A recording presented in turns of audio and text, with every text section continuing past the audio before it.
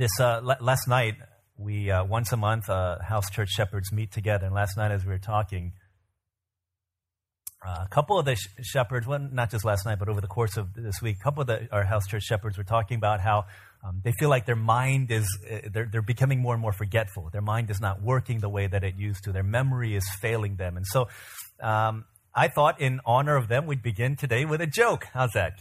You like jokes? Okay, here's a joke. Super funny. Really, really funny. Okay, here we go. Two elderly couples, they're out on a date, right? Double date, and they're eating at this restaurant. And one of the men, elderly man, a guy named Fred, starts lamenting over the fact that his memory is failing him. And so he's like, man, I'm forgetting everything. I don't remember like where I put my keys and all these things, and it's really bothering me. And so the guy across from him, Bill, says, you know what? This is serendipitous. Great timing, because recently I've been going to a memory clinic, and they've been teaching me these techniques and helping me to regain my memory that I feel like has been missing. And so Fred says to him, oh, really? I would like to go with you. And so Bill's like, yeah, you really should come with me. I think it's been doing wonders for me and really helping me out. And so Fred says, what's it called? And so Bill thinks about it, and he thinks about it, and he thinks he can't, his mind goes blank. Like, what is it called? And then all of a sudden his face lights up and a smile comes across his face, and he says, what's the name of that flower? It's like really beautiful, sign of love, long stem, and it's got thorns on it. And Fred says, you mean a rose? He's like, that's it. He looks at his wife, and he says, Rose, what was the name of that memory clinic that I've been going to?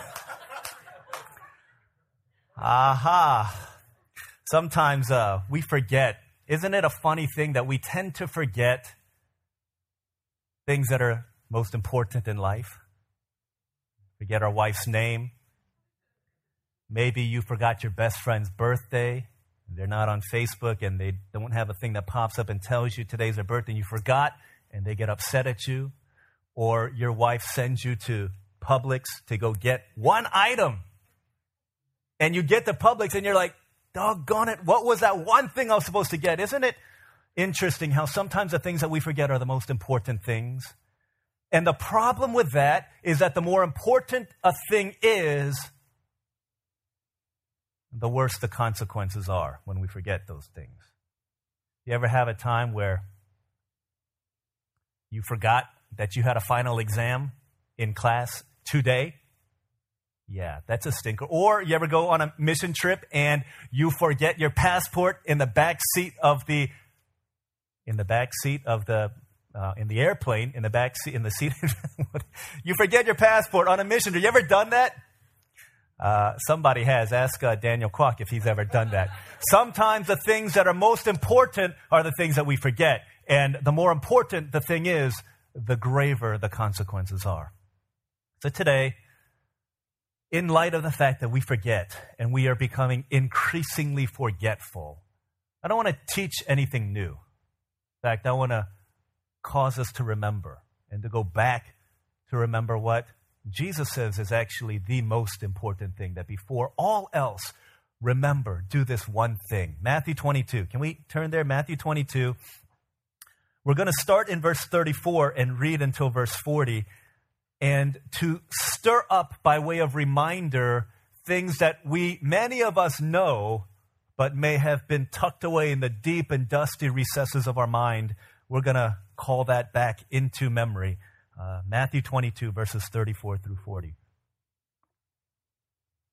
This is God's word. Hearing that Jesus had silenced the Sadducees, the Pharisees got together, and one of them, an expert in the law, tested him with this question. Teacher, which is the greatest commandment in the law?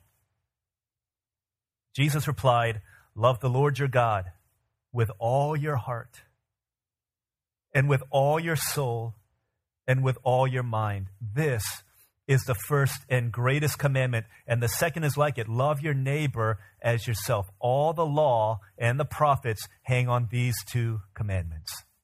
This is God's word. You've heard this before, have you? The great commandment, the greatest commandment, out of 613 of them written in the Old Testament law. These teachers, Pharisees, Sadducees, they come together and they're trying to trick Jesus. and they say, hey, out of these 600 plus, what do you think is the most important thing? They might have thought that he would be talking about something about the Sabbath or about what to wear, what to eat, or about circumcision. What's the most important thing? And Jesus responds with a simple yet deeply profound and life-altering statement. He says, love the Lord your God with all your heart and with all your soul and with all your mind. This is the first and greatest commandment. So what is he talking about? Two things that I want to talk about today before all else. Two things. What is the most important thing? What ought we do before all else? And then who ought we love before all else? Right? Two things, very simple. First thing, before all else, before anything else, love. You ask different people, and different people might tell you what they think is the magic silver bullet to Christianity. You ask somebody who fasts a lot, hey, what's the most important thing in the Christian life? And they might say to you, it's fasting. You need to fast. You ask a person who prays 3 hours a day, what's the most important thing in Christian life? They will probably respond to you and say, you got to have an active, intimate prayer life with God. To see the miracles of God, you got to pray. You ask someone who's been on mission trips every year of their life, what's the most important thing? What's the key to Christian life? They'll tell you that doing missions is the most important thing. You ask a person who gives half of his salary, half of her salary away to help people for the sake of the church. What's the most important thing? They will tell you that giving to the needy and giving your gifts to God is the most important thing. But you rewind the script a little bit and you ask Jesus, what is the most important thing? What is the most important thing in all of life? What would Jesus say? He says it's actually pretty simple. He says love is the key. It all comes down to this. And you know this, don't you? You know this because in every relationship, it's about love. Whether you're a parent to a child to a parent, you don't want them to just do things for you. You want them to love because it's all about the heart and not all about the art, right? You want the heart to be in it. That's why we sing that song, Lord, I give you my heart, because that's what Jesus wants. But we forget that often, don't we? And when we forget that it's all about love, here's what we do. We create love substitutes. We create substitutes for love that we do instead of loving God. And so some of us would be better Christians if Jesus had said, study about Jesus, study about the Lord your God with everything within you. Some of us would be better Christians if Jesus said that studying was the most important thing. If Jesus said give was the most important thing, then we might be better at it. If Jesus said serve or whatever it might be. You name it, we all have something that we probably do better than love because we forget the things that are most important. That's why 170 times in the Bible, God commands his people to remember. To remember because we forget. We don't need to be taught new things. I don't think we need to be taught new things. Paul says to the church in Philippi, he says, only live up to what you've already attained. Hey, take the things that you've got and begin to live them. That's all you got to do. That's what you've got to do. And then you'll begin to understand and live in wisdom. So a strange thing happened to me. Actually, a funny thing happened to me earlier this week. Came home one day from church, from meetings, from different stuff that I was doing. I came home, I opened the door to my house, and I was greeted by 3 little people that looked just like my 3 children, Manny, Elijah, and Elise. They kind of marched up to me like they were soldiers, and they greeted me, and they said, welcome home, Father, in this like monotonous, robotic voice. Even Elise said that. I was like, wow, when did you learn how to talk, Elise? And in unison, they all said that. And then they carried on and they said, Father, we are glad that you are here. You care for us. You provide for us. You give us shelter. You buy us food. You give us all that we need. We are well cared for, and we praise you for it. I said, wow, that's great. And I walked into the living room. I said, Olive, what's going on? Like, when did Elise start talking, and why are they talking like that? They looks like our kids, but they seem a little bit different. And she's like, well, our kids, a lot of times they're great, but sometimes they just don't listen to us.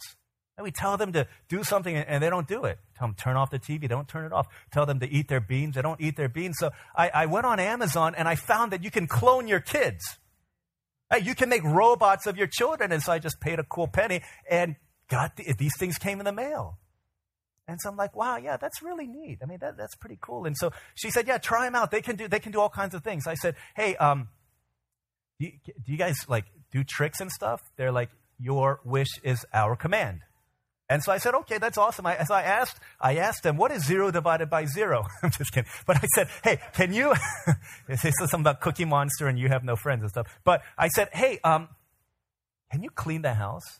And again, they said, your wish is our command. And so Manny goes over and gets the Swiffer, and with robotic precision and efficiency, she Swiffered the whole floor in like 5 minutes. Man, that's awesome. And Elijah, he got this like magic wand, and he's like cleaning out the toilets, and he's doing so, and he comes back and he says, I'm done. And then Elise like takes out the trash. She's like tiny. She can barely walk when I knew her, but she takes out the trash and empties a diaper genie, changes her own diapers, all this stuff, and takes it, wheels out the trash can to the curb. And I'm like, man, this is amazing. They come back and they say, Father, what else would you like for us to do for you? I said, what else can you do? And they said, again, your wish is our command. I said, can you give a massage? Been a little bit stressed out lately. Can you give me a massage? And so they said, we can do that. And so they climbed up on the sofa, and Manny attacks my shoulders, and Elijah my head, and Elise my back. And like they know perfectly like where they need to push. And it's like the most amazing massage. And it's been going on for like 15 minutes, 30 minutes. And I say, how long can you guys do this for? How long do I have you? And they said, as long as you would like, Father. And I said, this is beautiful. And they're serving me so beautifully.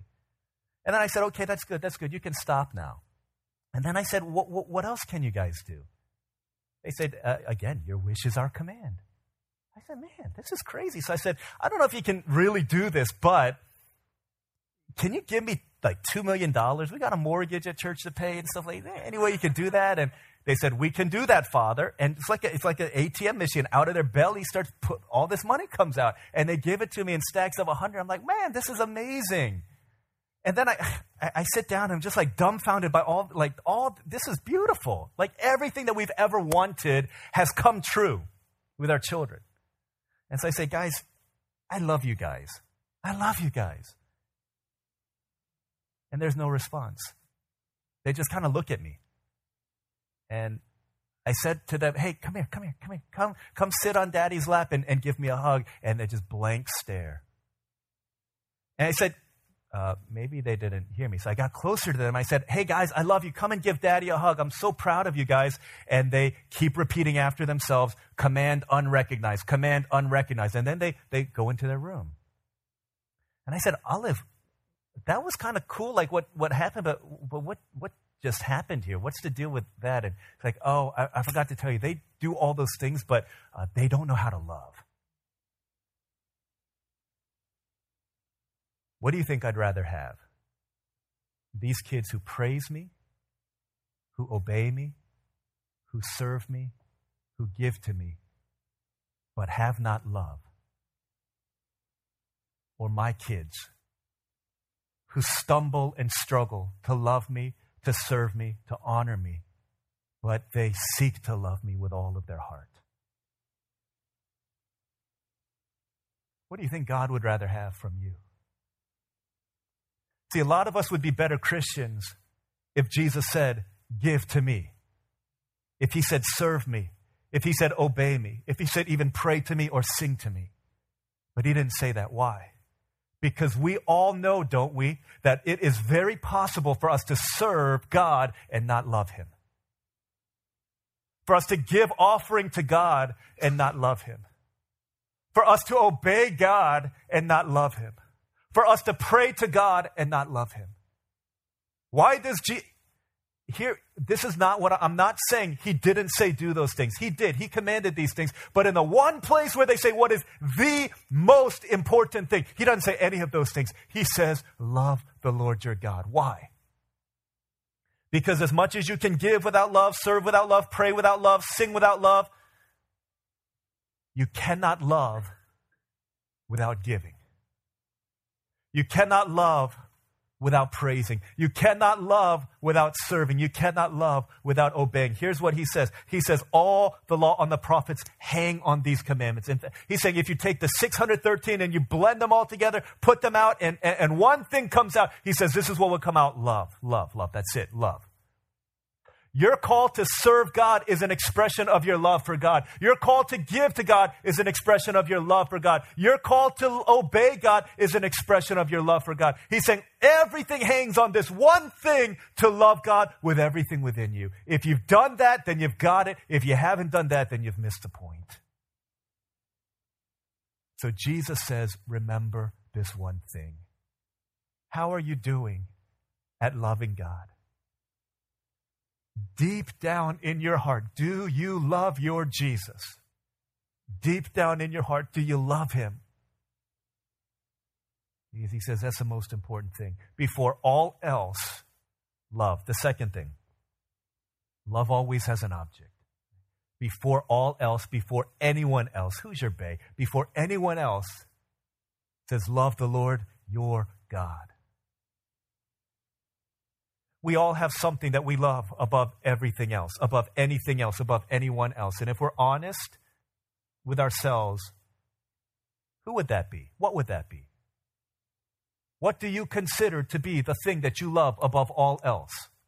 When everything else is stripped away and everything else fades away, what would people who look at your life and know you inside out, what would they say you love above all else? Would they say you love yourself above all else? Say you love that boy or that girl, that man or that woman above all else? You love sin above all else? You love your status, your money, your wealth, your possessions. You love your family, your friends. What do you love above all else? If I'm honest with myself, I think people would probably see that I love my family. And people might say he loves his family above all else. Other people might say he loves his job above all else. He loves his church above all else. He loves the Baltimore Orioles above all else. Maybe there would be some people who say he loves God above all else. But we all have something that we love above all else. What about you?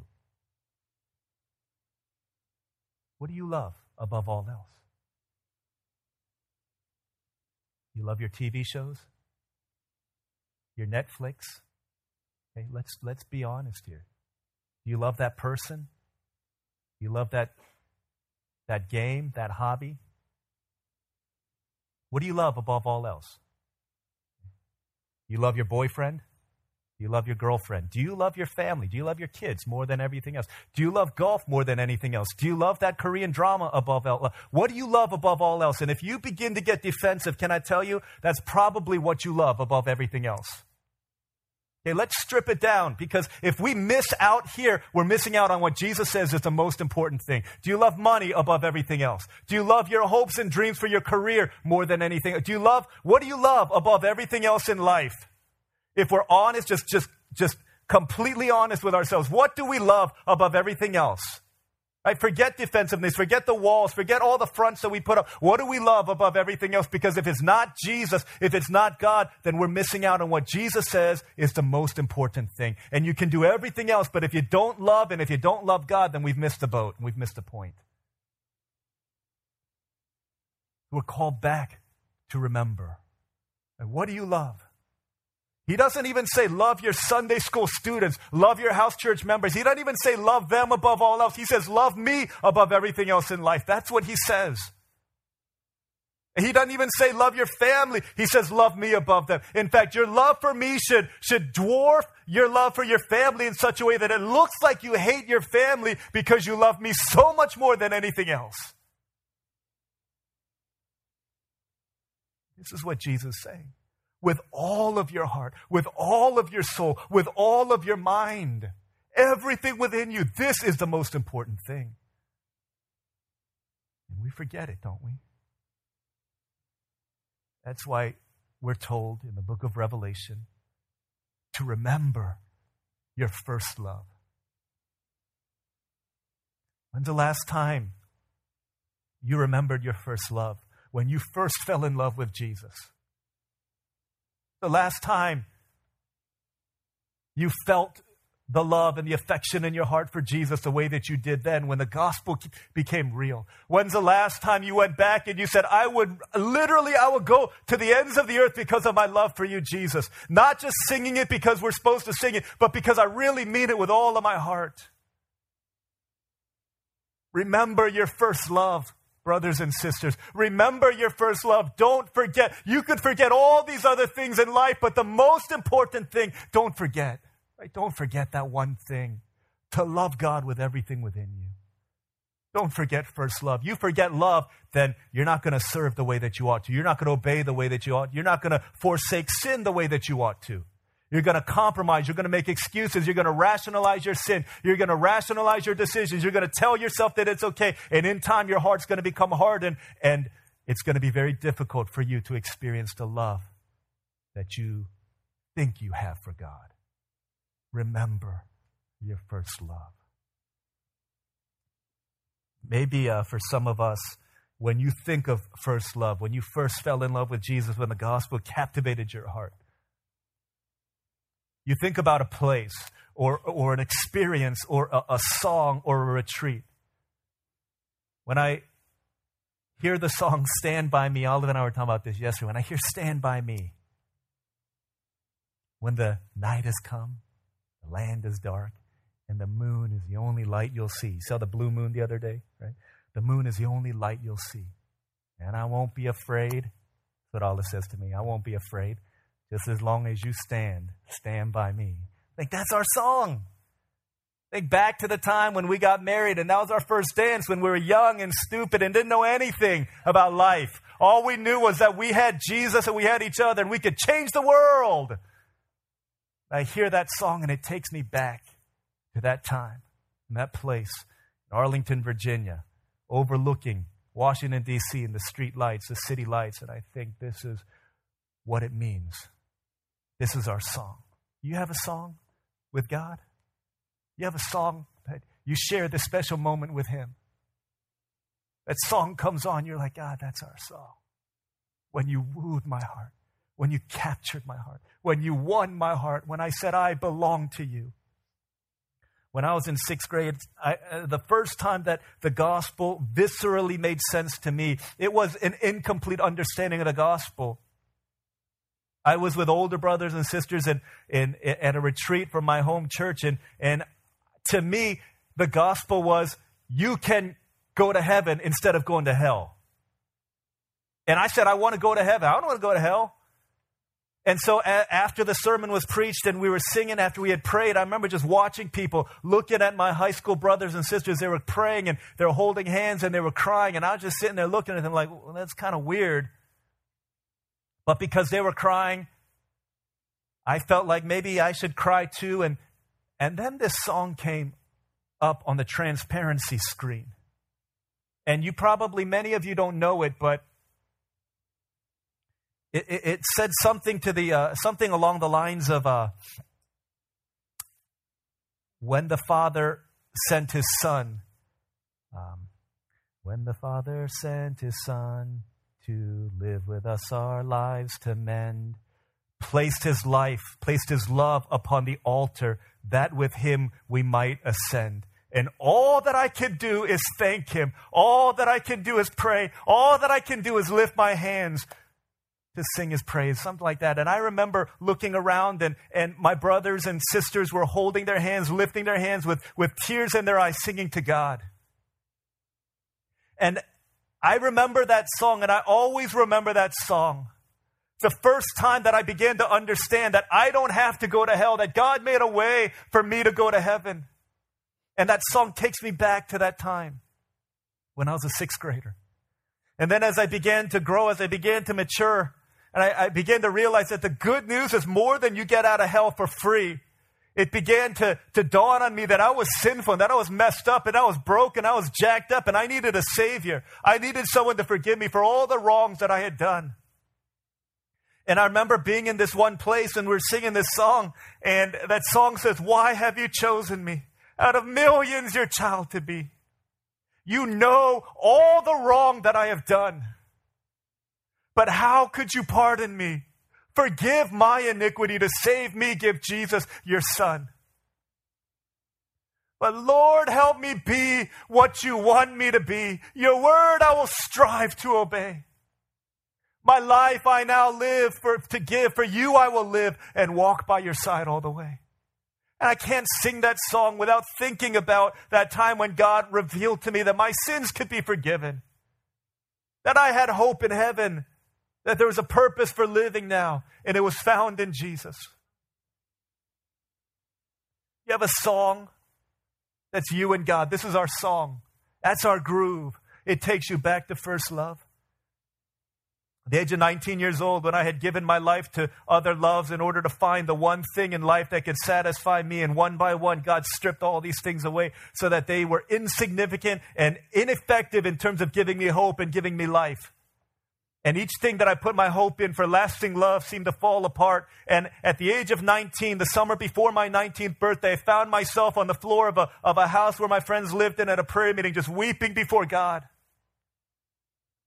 When His love captivated my heart, and I said, there's no turning back for me now. I'm giving everything I am to follow you. There's no other, I've tasted the things of this life, and nothing could give me what you promise. And that song said, draw me close to you, never let me go. I lay it all down again to hear you say that I'm your friend. And I remember when we got to the chorus that says, you're all I want. You're all I've ever needed. I realized that for 19 years of life, I've been putting my hope into all of these things, looking and wanting and seeking and searching and longing for the one thing in life that could satisfy the massive void in my heart. And only Jesus could. You're all I want now, but you're all I've ever needed for all of my life. Help me to know that you are near. That's my song with God. I sing that, I go back to first love. What about you? You have a groove with God. You have something that takes you back to that place. Doesn't have to be a song. But what does it look like? What were you doing? Where were you when you first fell in love with Jesus? When you first were captivated by the fact that God loved the world, that He gave His one and only Son, that whoever believes in Him will not perish but have the life that is eternal. Where were you when you first heard that, when Jesus came into your life and His love broke through? I have a playlist on my iTunes, and guys like Sung and other people have seen this. It's called Dry Eye Days, when I feel like my eyes are dry because the cross doesn't move me anymore. And I turn on this playlist, and it has songs that are named after this song by Keith Green that says, my eyes are dry, my faith is old, my heart is hard, my prayers are cold, and I know how I ought to be, alive to you and dead to me. Oh, what can be done for an old heart like mine? Soften it up with oil and wine. The oil is you, Spirit of love. Wash me anew in the wine of your blood.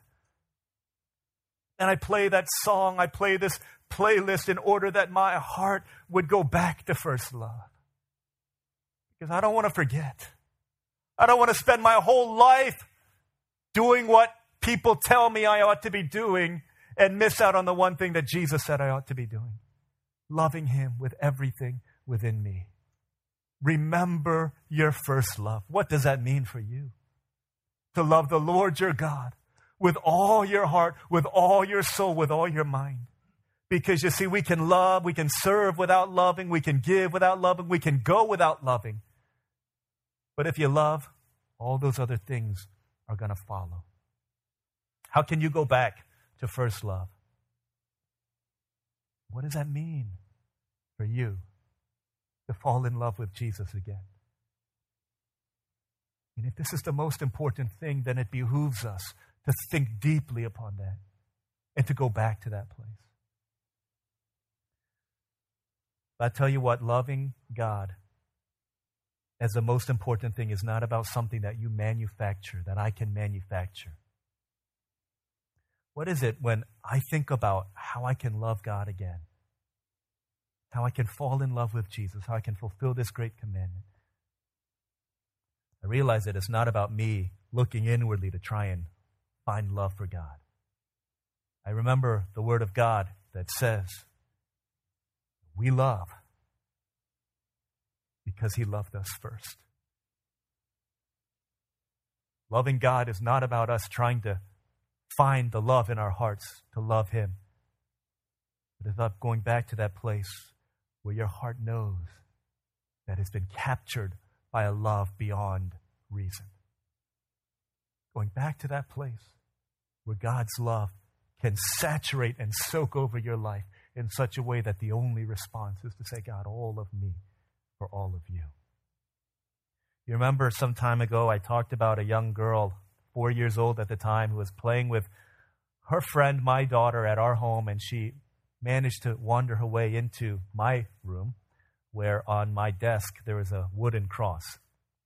And so this young girl says to me, David Moksanim, Pastor DL, Pastor David, why you got a cross on your desk? No one really asked that question. They just have a cross. And so I said, so that I can remember Jesus. And she responded, and she said, why?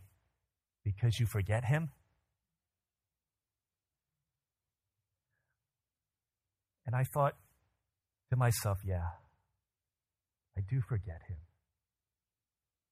Isn't it a tragedy that the things that we tend to forget are the most important things? I can't forget. We can't forget. And we can't forget his love for us. Because the only way we can fulfill the great command to love God with everything is if we know that he's loved us first. I don't ever want to look at the cross and not be moved by it. I don't ever want to think about Jesus and not have a flutter in my heart, because I think about the one who loves me with an everlasting love.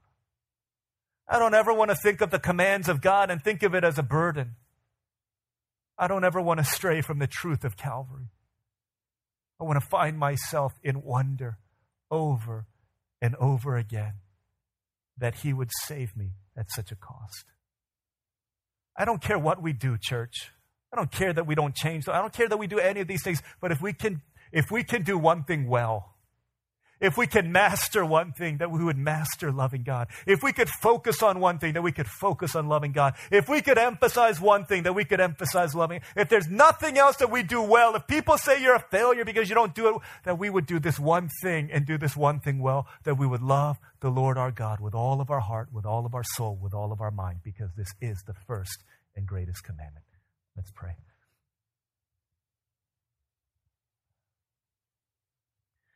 Let's pray to God. Let's ask the Lord God that he would soften our hearts so that we could see again the wonder of his love for us.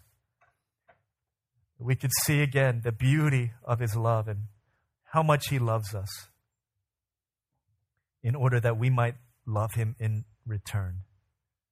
Just pray to the Lord God. Say, Father, help me to go back to my first love.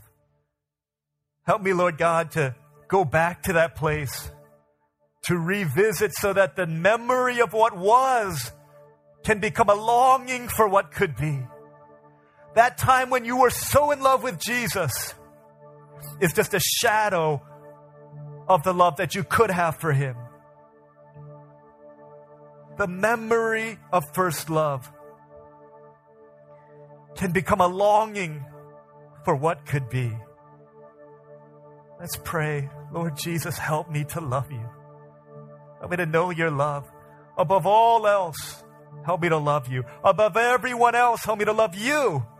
Above everything else, before all else, before anyone else, before anything else, that I would love the Lord my God with all my heart, with all my soul, with all my mind. That I would major on the majors, and I would remember that which is most important. Let's pray to God for a few moments like that. Lord, help us to love. Let's pray.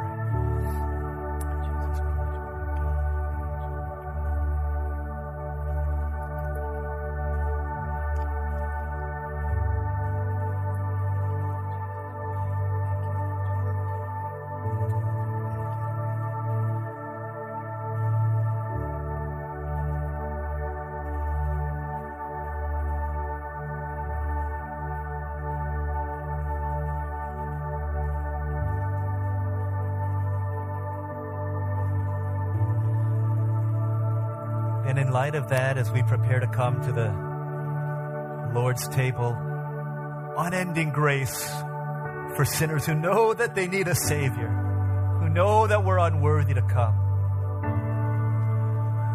The Apostle Paul tells us in the Corinthian correspondence, he tells us to not come to the table in a manner unworthy of the gospel, but come examining yourself, repenting of any known sins that you've committed, in order that in coming to the table you might receive grace. Let's repent of the sin within our hearts for loving other things before God, loving other people before God, for substituting something else for loving God.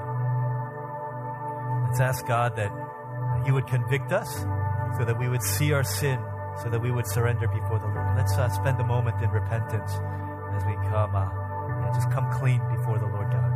Let's do that.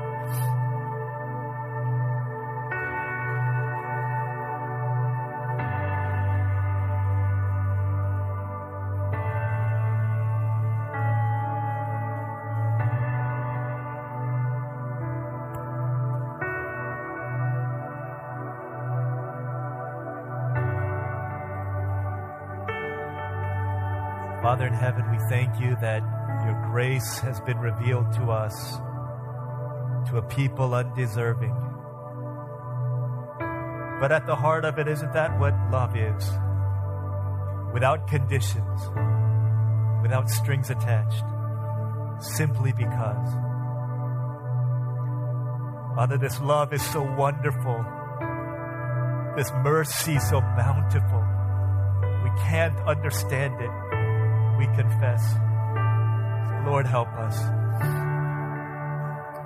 As we prepare to come to this table, Father, may we examine our hearts to surrender other loves in order that, Jesus, we might have more of you.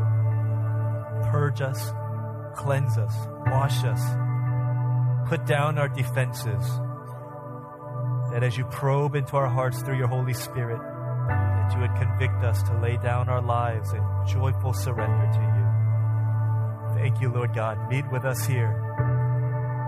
We pray these things in Jesus' name.